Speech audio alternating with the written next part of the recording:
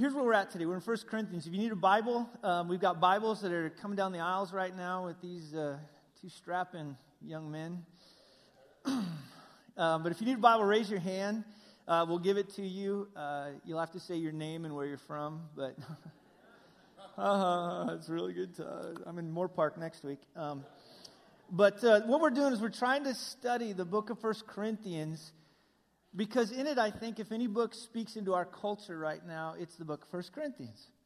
It speaks to so many relevant issues. And so what we've been trying to do is to get to this point where we understand what Paul was saying to them 2,000 years ago, but also how it applies into our lives today so that we can really understand the heart of God. Now, let me just throw this little graphic up there. We've been kind of working through this, but one of the things that Paul's trying to address for the Corinthians is that every single person in some way has wrong thinking. And I know I've said this a lot, but if you don't think you have wrong thinking, you're wrong. All right? Now, I'm hoping that eventually I start to believe that, and I hope eventually all of us start to believe that all of us in here are in desperate need for God to change our thinking. Now, with it, the good news is we've talked about this, and what he does, especially in 1 Corinthians 4 and 6 and 7, he talks about this concept that we are not to go past what's written, that we have God's heart revealed to us in the Word of God, that we're in this privileged position that the Corinthians were also in a way in which Paul is saying, look, get the heart of God. Understand who God is and what he's doing in this world and how he's operating. And so with this, that's why he throws at them the word of God. But it can't just stop there. He also says to them in 1 Corinthians 2:16, this idea that is mind-blowing. Those of us that have the Holy Spirit have the mind of Christ. See, I don't think we in the church today believe this. I don't think we believe that we can think like Jesus, walk like Jesus, talk like Jesus, interact with people like Jesus. I've said this before, we're not Jesus. But the idea is that we have the capacity in this world to live as God intended. That means everybody in here. Now, if you're somebody in here that doesn't know Christ, we want to talk to you today about that. But in that, we can live the way God intended. We have the mind of Christ and the capacity to think along those lines. Now, what Paul's been doing is he's been working through this, and the first issue that he came to in 1 Corinthians 5 was sexual immorality. Imagine that. Sexual immorality has been around for a long time. And he writes into this culture in which a young man was sleeping with his stepmom. We haven't had that in our church yet, but at that particular culture, that was what was going on. Men were going off to temples to sleep with prostitutes, thinking it was a form of worship, and it's no big deal because I'm going to heaven anyways. And so he's writing into that to tell them, you are not living as God intended, and he's going to take them back to the heart of God to help them to get to that point. Now, you know this, that in every single church, anytime something goes wrong, there's a group of people that step in and think, okay, we need to exit the heart of God and create new rules. And so that the rules that they created, we find in chapter 7 was, I know what we do. In order to protect from anyone having sexual immorality, the new rule is no sex. Now, some of the people are sitting there going, what? But in it, that's what they probably brought in. And Paul has to tell them, no, that's not the answer.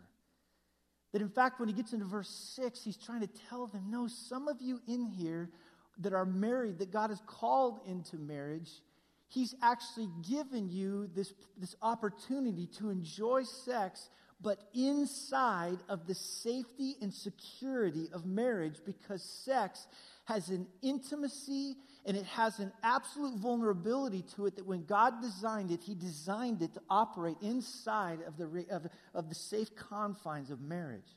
And so he then looks at the people basically and says, those of you that are married, go enjoy that. Just fan the flame of your love for one another. Enjoy what God has given to you. And in fact, he even throws this at the end of it, that if you don't engage in that way as a married couple, I promise you, he says, Satan will step into that and he will stir problems. So it's a way in which we protect each other. Now, the key issue, and open up your Bibles to 1 Corinthians 7 and verse 6. This is where we're going to kind of launch out of today so that we can kind of dive into where Paul's going. Is he's trying to help them now understand the difference. He's moved from sex into this idea then of how do we then deal with marriage and singleness. Now watch what he says in verse 6. He says, now as a concession, and if you remember right, 2 weeks ago I said it's not really a concession, it's this idea, look, I want you to be aware. It's not a command. In other words, I'm just being Pastor Paul right here. I'm trying to talk to you as a pastor. I wish that all were as I myself am.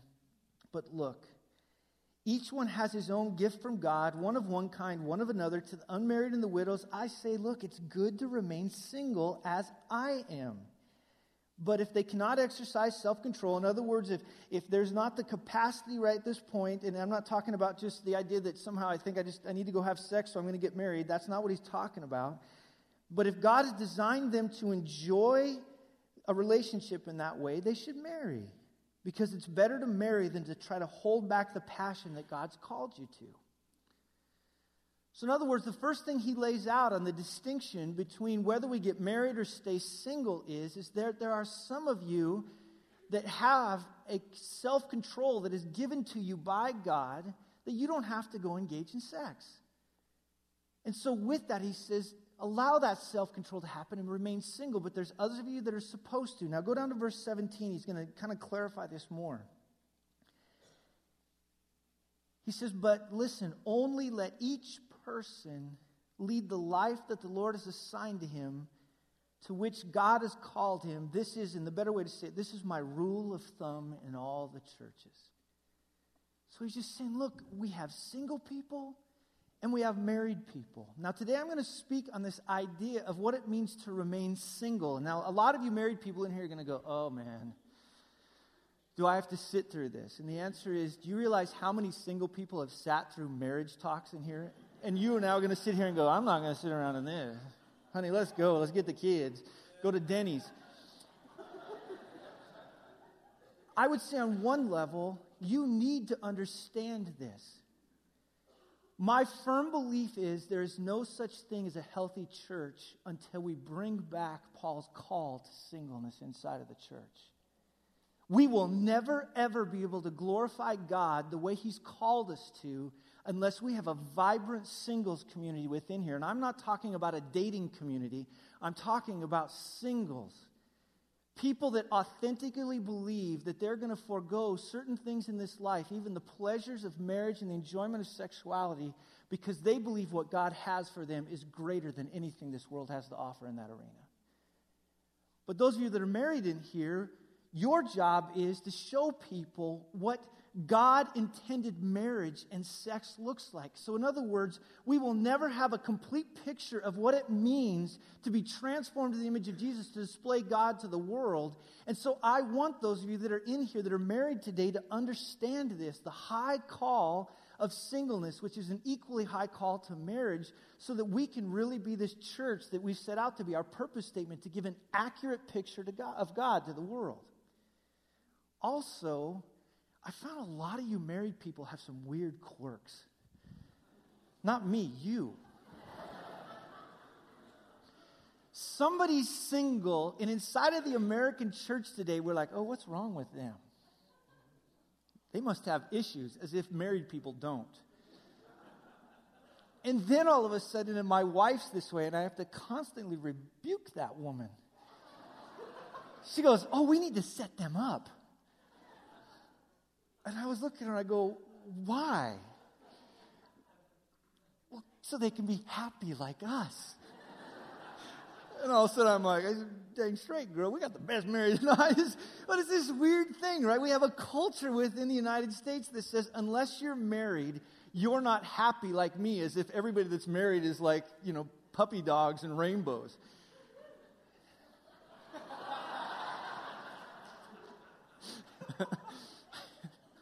I'm not going to go there.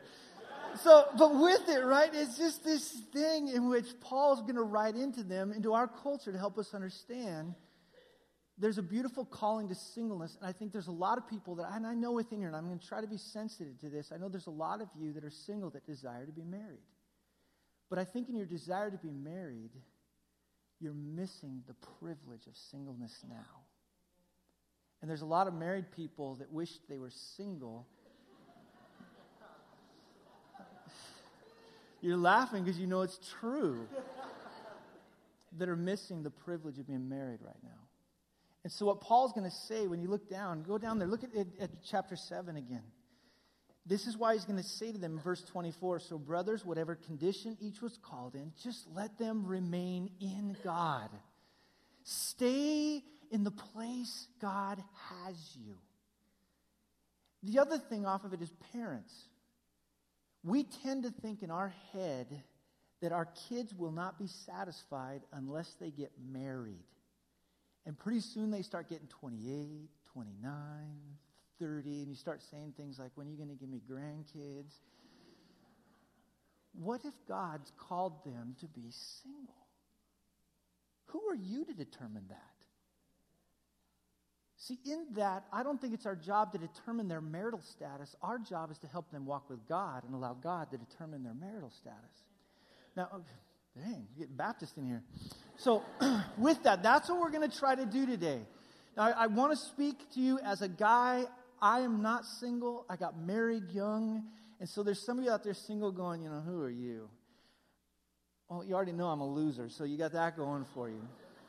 But the man writing this passage we're going to be in today was single. We don't know how he got single. We don't know if he never got married. My particular view is the way he talks through things is he was probably married at one point, and either his wife died and he became a widow, or else his wife walked away from him because he chose to follow Jesus Christ. So the guy that's writing this today understands the heart of what it means to be single. But the main thing I want to get across today is that I believe there are some of us in here that are called to be married and others called to be single, but for one purpose, that we might display God to the world in what he's intended. And everyone has their part. So what I'm going to do is lay out now just kind of these ideas of what the reasons for remaining single. Now let me caveat this. This week is going to be kind of the negative reasons to remain single. So let me say this. If I get done with today and you think, Todd must hate his marriage, I don't. Life is good with Lisa and I. But Paul is going to lay out some of the negative realities of what it means to get married. Next week, Josh is going to be preaching. He gets the positive thing. So I'm going to be bad cop, and he's going to be good cop, and that's how we're going to kind of approach it. But Paul's now, look at verse 25. Let's start to look through some of the reasons for remaining single. Here we go, verse 25. Now concerning the betrothed, it's just better to say those that have never been married before. I have no command from the Lord, but I give my judgment, who's won by the Lord's mercy is trustworthy. Now just stop for a second. All he's saying is, look, you're called to either marriage or singleness. I'm just trying to be a pastor here. I just want to shepherd this particular church. Now, here we go. Verse 26. Here's the first reason that he lays out for us of remaining single. I think that in view of the present distress, it's good for a person to remain as he is. So the first thing out of this is just he's going to talk through is just the pressure of life. He's laid out the fact of are able to control your sexual desires, then man, you should remain single potentially. But it's not just about sex, but now all of a sudden he's going to add to this idea of just the pressures of life. Now that word distress is really key here. It can mean a lot of different things. It can mean either just the pressures of just everyday life, just the stress of everyday life, which I think in some ways he's meaning. And those of you that are married in here, you know what I'm talking about. You thought that when you got married, you remember that? That when you got down on that knee and asked that girl to marry you, I'm going to have the best marriage ever. And then you got married. And you realized, not the first week, but the second week, man, they lied to me in premarital. Now, some of you, not my marriage, ask your spouse. But with it, there's just certain pressures of life that come along at us that could be what he's saying. But I think he's talking about something a little bit differently here. That word stress can also mean this idea of intense pressure, intense stress. And probably what he's meaning is this idea of persecution. In other words, what he's saying is, for those of us that are followers of Jesus Christ, there's an intense reality in life that Christians face. And so in light of that, he's looking at them and saying, are you sure that you're called to marriage? Now, Paul was a man, he understood persecution. You read the book of 2 Corinthians, and he talks about the fact that he was beaten, he was whipped, he was stoned, he was left for dead, he was ostracized completely. In other words, he is a man that understands the distress of what it means to follow Jesus Christ. And I think he even lays out a little understanding that if we're going to send people to some of the most remote and difficult parts of the world to be able to engage in global ministry, we might want to consider this reality that maybe we need to start sending single people. Why? Because Paul got that when you take a wife and a kid along, it adds a whole new reality of worrying about them when you're in that kind of a situation. Man, at this particular time, little did the Corinthians know, but within less than 15 years, a guy named Nero was going to start his persecution on the church. It would last for almost 200 years. And in that, you even read about one guy, Erastus, a man that's involved in the church at Corinth. He was a city official. You hear about him dying. But from what we also understand, there were people that had to watch their wives and kids be killed. And Paul's saying, are you sure you want to get married in light of that? Now, for a lot of us in this room, we think, oh, that's interesting for them. Here's something for you. Historians tell us that this could be the greatest persecution against Christians ever on this planet. All around the world right now, we have brothers and sisters in Christ that are going through immense persecution. Paul would probably look at them and say, are you sure you want to get married? Now, still in the back of your head, yeah, but Todd, this is the land of the free, the home of the brave. It's funny, I was reading Matthew 24 and 25. It's called the Olivet Discourse. And Jesus talked about this idea in which towards the end times, there's going to come a unique persecution and distress on the church like we've never known before. And you look around at the signs of the time, and I'm not going to sit up here today and say, next year, April 22nd, 2015, I'm not saying Jesus is coming back. I don't know when Jesus is going to come back. But isn't there this weird side of it that he could right now? And if that's true, if he could be coming back right now, I think I'd be looking at a lot of people that are single, and I would have Pastor Paul's heart looking out and saying, are you sure in light of that? Because now me as a dad sitting here thinking through this is that you know history can turn on a dime, and even though we live in the United States, inside of the culture that we are, and I tell you what, it feels like it's just fraying and falling apart.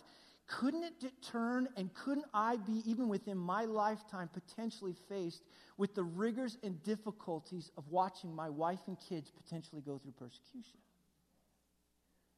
And Paul is just saying, are you sure that you want to get married? He's saying that's the distress we face. But it's not just that. When you go down through it, go back to chapter 7. He's kind of in the same way of the pressures of life. And in verse 28, you'll see in there, just towards the end, there's one sentence in there. He also says this statement, yet those who marry will have worldly troubles, and I would like to spare you of that. Now, that word worldly troubles is probably a bad translation when we think through it. The idea of worldly troubles, he uses this Greek word sarx, which doesn't mean worldly, it means fleshy. So with it, he's saying not only is there pressure from outside, but he's saying there's also this just thing about who we are as people. Are you sure you want to get married? Because when two people get married, we oftentimes think it's going to get better. But anytime you put two fleshy, sinful people together, do you honestly think it's going to get better? Man, I remember as a kid, I'd go with like my friends on vacation. You're like, oh, these are my best buddies in all the planet. We're going to head off. Man, within 2 weeks, you're fist fighting. Why? Because you press yourselves together. When he talks about this idea of fleshy, that's what he means, is that when you put two people that battle daily with sin together, if you think in your head that it's going to get better, you're crazy, because anytime one flesh, and that's the idea of marriage, happens, those of you that are married in here know this, to the surface comes all your junk, doesn't it? Amen.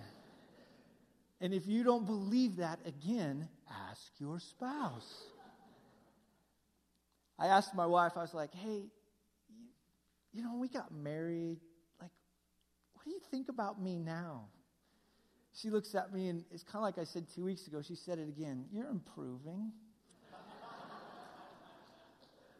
But there's something about that other person. And again, on one side, it's good because my sin gets addressed. And so there's a beautiful transformation that happens where God shows me what a sinful jerk I am and all the problems my wife has, which you can pray for her. And so, but with it, it's just this thing where Paul says, that's what's going to happen. Are you sure you want to go down there? In fact, this word for trouble here, it's funny. It's this Greek word thlipsis, and it was spoke when you would step on grapes to produce juice. Man, you know this, when you squeeze together those two people, the juice that comes out is flesh. And Paul's saying, are you sure you want to go down that path? Then, and this isn't in this text, more sinners potentially come into your home called children. Oh, I was the best parent until I had kids. I'd look around, I'd be like, kids would be bad in Target. You bring them over here, I'll spank them for you. I mean, I was just... And then I had children. Now you add those little suckers into this mix, and it just squeezes together, and they're little reprobates. They don't have the Holy Spirit yet. I mean, mine are 7, 6, 2, and not even 1 yet. I can't imagine what my world's going to be like when they become teenagers. She's sitting there going, oh, you don't know. Homie. You don't. It is, right? And Paul is looking at these single people going, again, these ones that had never been married before. And Russell and Lisa are sitting here. I just realized that. You shouldn't be here right now. I'm premarital counseling them. They're getting all the answers to our first session. Leave.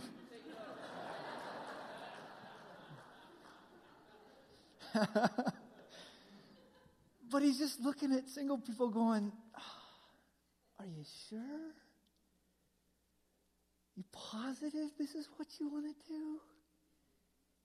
There are just pressures in life. Being married. If you don't have to go down this path, are you sure you want to go? Now, you know he's thinking then in his head, there's going to be some people that are married going, well, then I'm out of this sucker. If that's the case, then look what he says. Look at his answer, verse 28, or verse 27. In order to stop, are you bound to a wife? Then don't seek to be free. I know these things I'm saying, and you're thinking, oh, then I'm out of here. I'm gone. Or, are for you free from a wife, he says in there. Well, then do not seek a wife.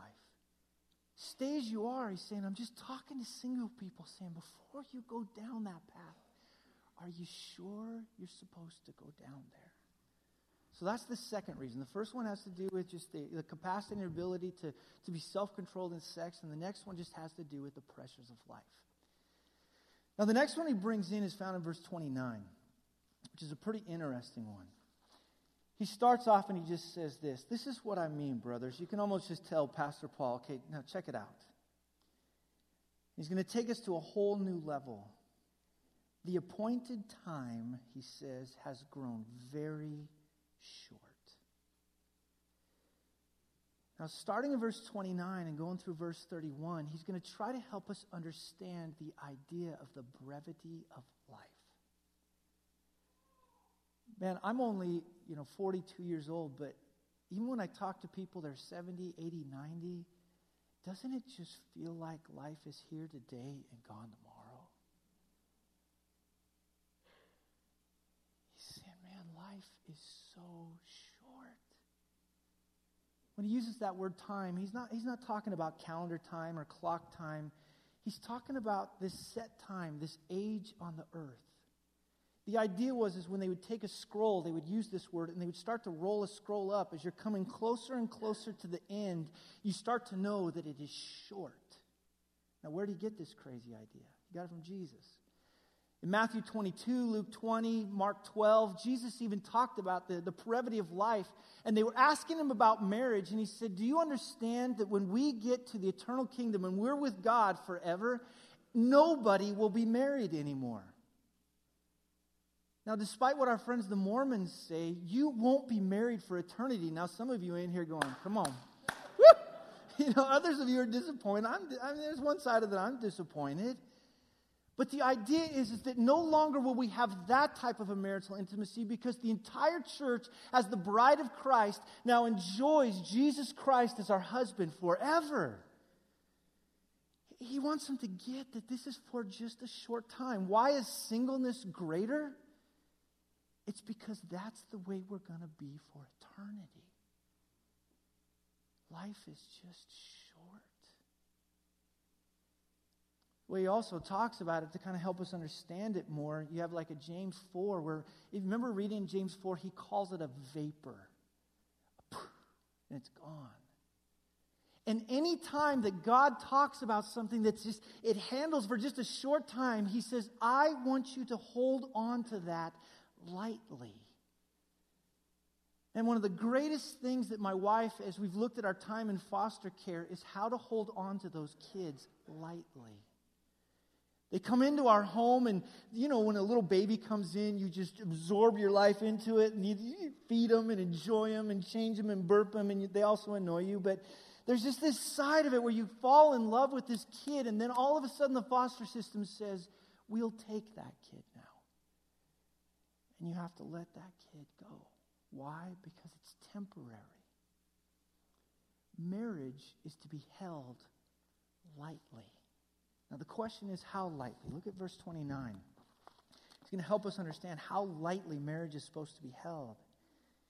He goes on and says, from now on, watch this. Those who have wives should live as though they had none. What, Paul? I think what it has to do is something really big here, where he's kind of like from a Colossians 3:2 standpoint. He says, set your minds on heavenly things, not on earthly things. I want you to get your mind so consumed in the eternal that the eternal begins to shape your temporal reality. That, in other words, inside of marriage, I want you to live your marriage in such a way that eternity frames how you treat your marriage now. See, we think we're going to be married forever, don't we? We treat it that way. We coddle it that way. And I don't think he's thinking now, okay, I want you to be indifferent to your spouse. That's not what he's saying. I don't think he's trying to think if you're really, really spiritual, you'll neglect your wife and your kids. I think instead he's laying out a principle that Jesus talked about. Seek first his kingdom and his righteousness, and what? All these things will follow along after it. In other words, you are so consumed in your intimacy with God that begins to take over. Now with it, he's going to then talk about, look down there in verses kind of 31 and following. Verse 31, he says, not only that, but this world is passing away. And then he talks about it above that. And look at that, marriage and weeping and earthly joy and the need to buy anything and kind of worldly pleasure. In other words, what he's saying is that, look, marriage is passing. It will give way to this future life in which you share with Jesus as God as your Father. So hold on to marriage lightly. Weeping will cease away, but we know this, that the reason it's going to cease away is because God is going to wipe away all your tears. Earthly joy, down in kind of verse 30. It comes and goes, it ebbs and flows, it rises and falls, but he's trying to get across to us that eventually one day all of it will disappear into the joy of eternity, because we're going to be with the God of the universe. We don't need to buy anything once we get there. Why? Because when we're in the eternal kingdom, we inherit all the new heavens and all of the new earth. We will enjoy it with Christ forever. Worldly pleasure.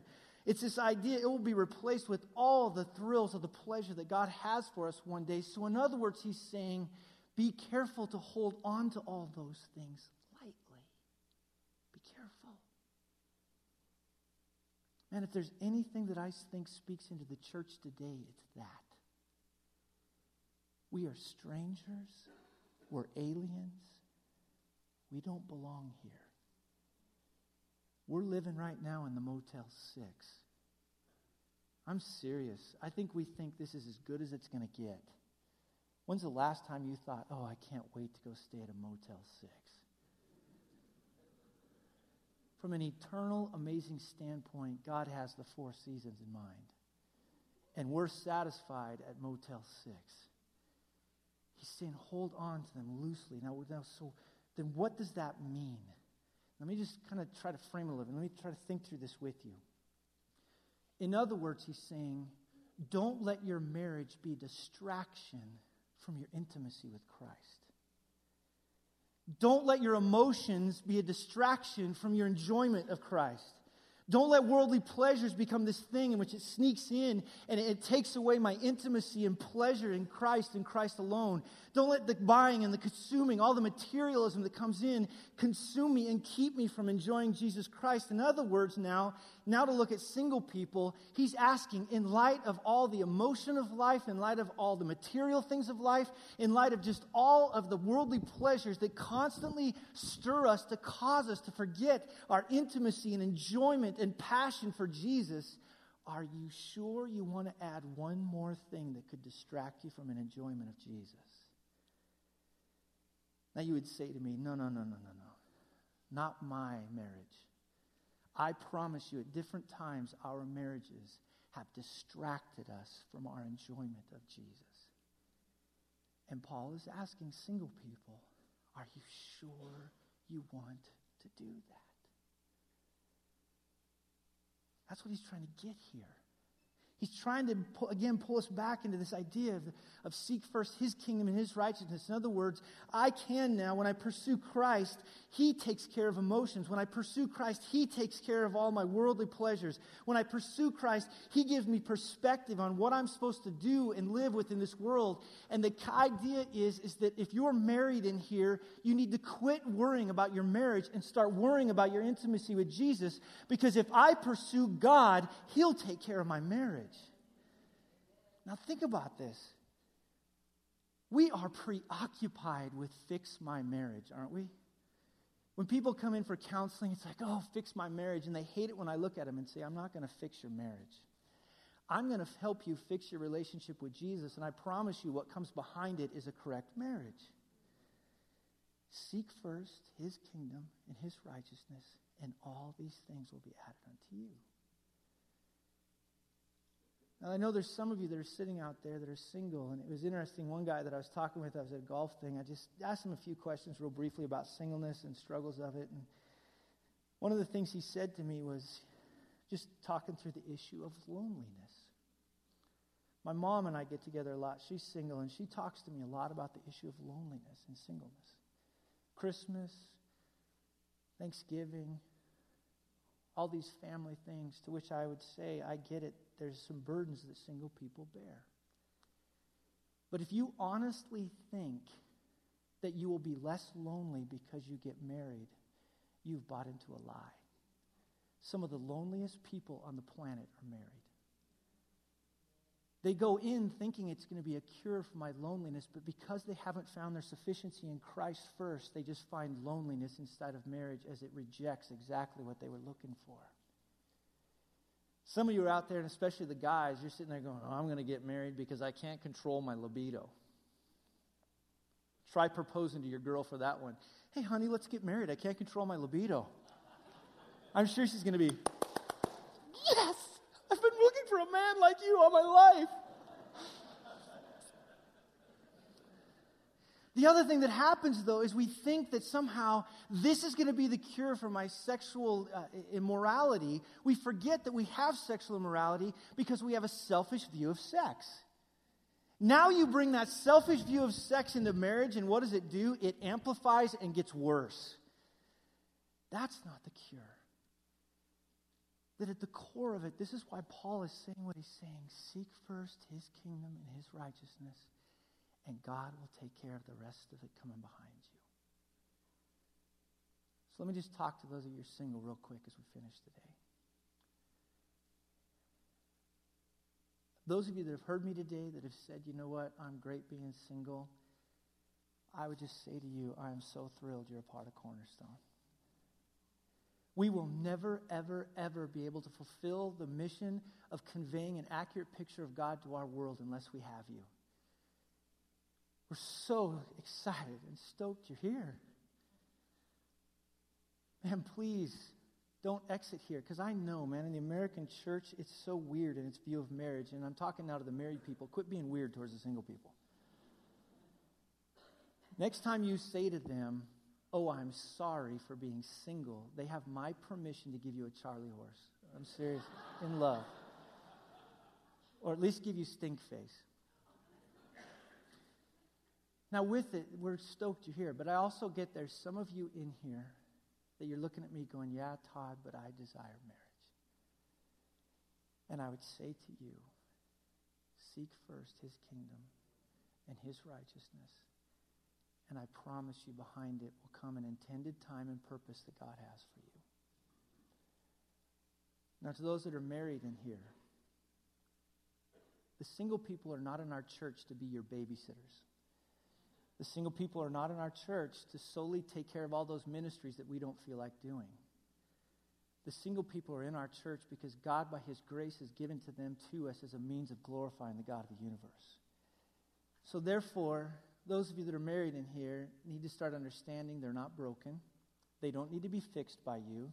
This is not a dating service. You're not a matchmaker. Your job is to be a fellow believer in Jesus Christ with them. Now, no, I'm not even done. There's more coming. I've still got like 2 more minutes. But also, I understand that there are some married people in here right now that wish they weren't in their marriage. Probably the only thing worse than the desire to be married is the desire not to be married. And so to you, I'd say the same thing I said to single people. Seek first his kingdom and his righteousness, and all the other things will take care of themselves. But also to those of you that are married people, quit trying to fix the destiny for your child. God knows what he wants them to be. He knows whether he's called them to singleness or to marriage. And some of you are sitting there going, but I want grandkids. I can't imagine life without grandchildren. Really? You think giving up grandchildren won't be repaid multiple times over inside of heaven? Seek first his kingdom, his righteousness, and all these things will come along behind it. Because I've seen way too many kids that have been sent off to pursue the American dream of marriage and college and houses and tire swings and dogs and 2.5 kids and the perfect marriage, only to have their life absolutely shipwrecked because they didn't learn to seek first his kingdom and his righteousness, and all these things will be added unto you. And finally, to those of you in here that don't know Jesus Christ, let me just say this to you.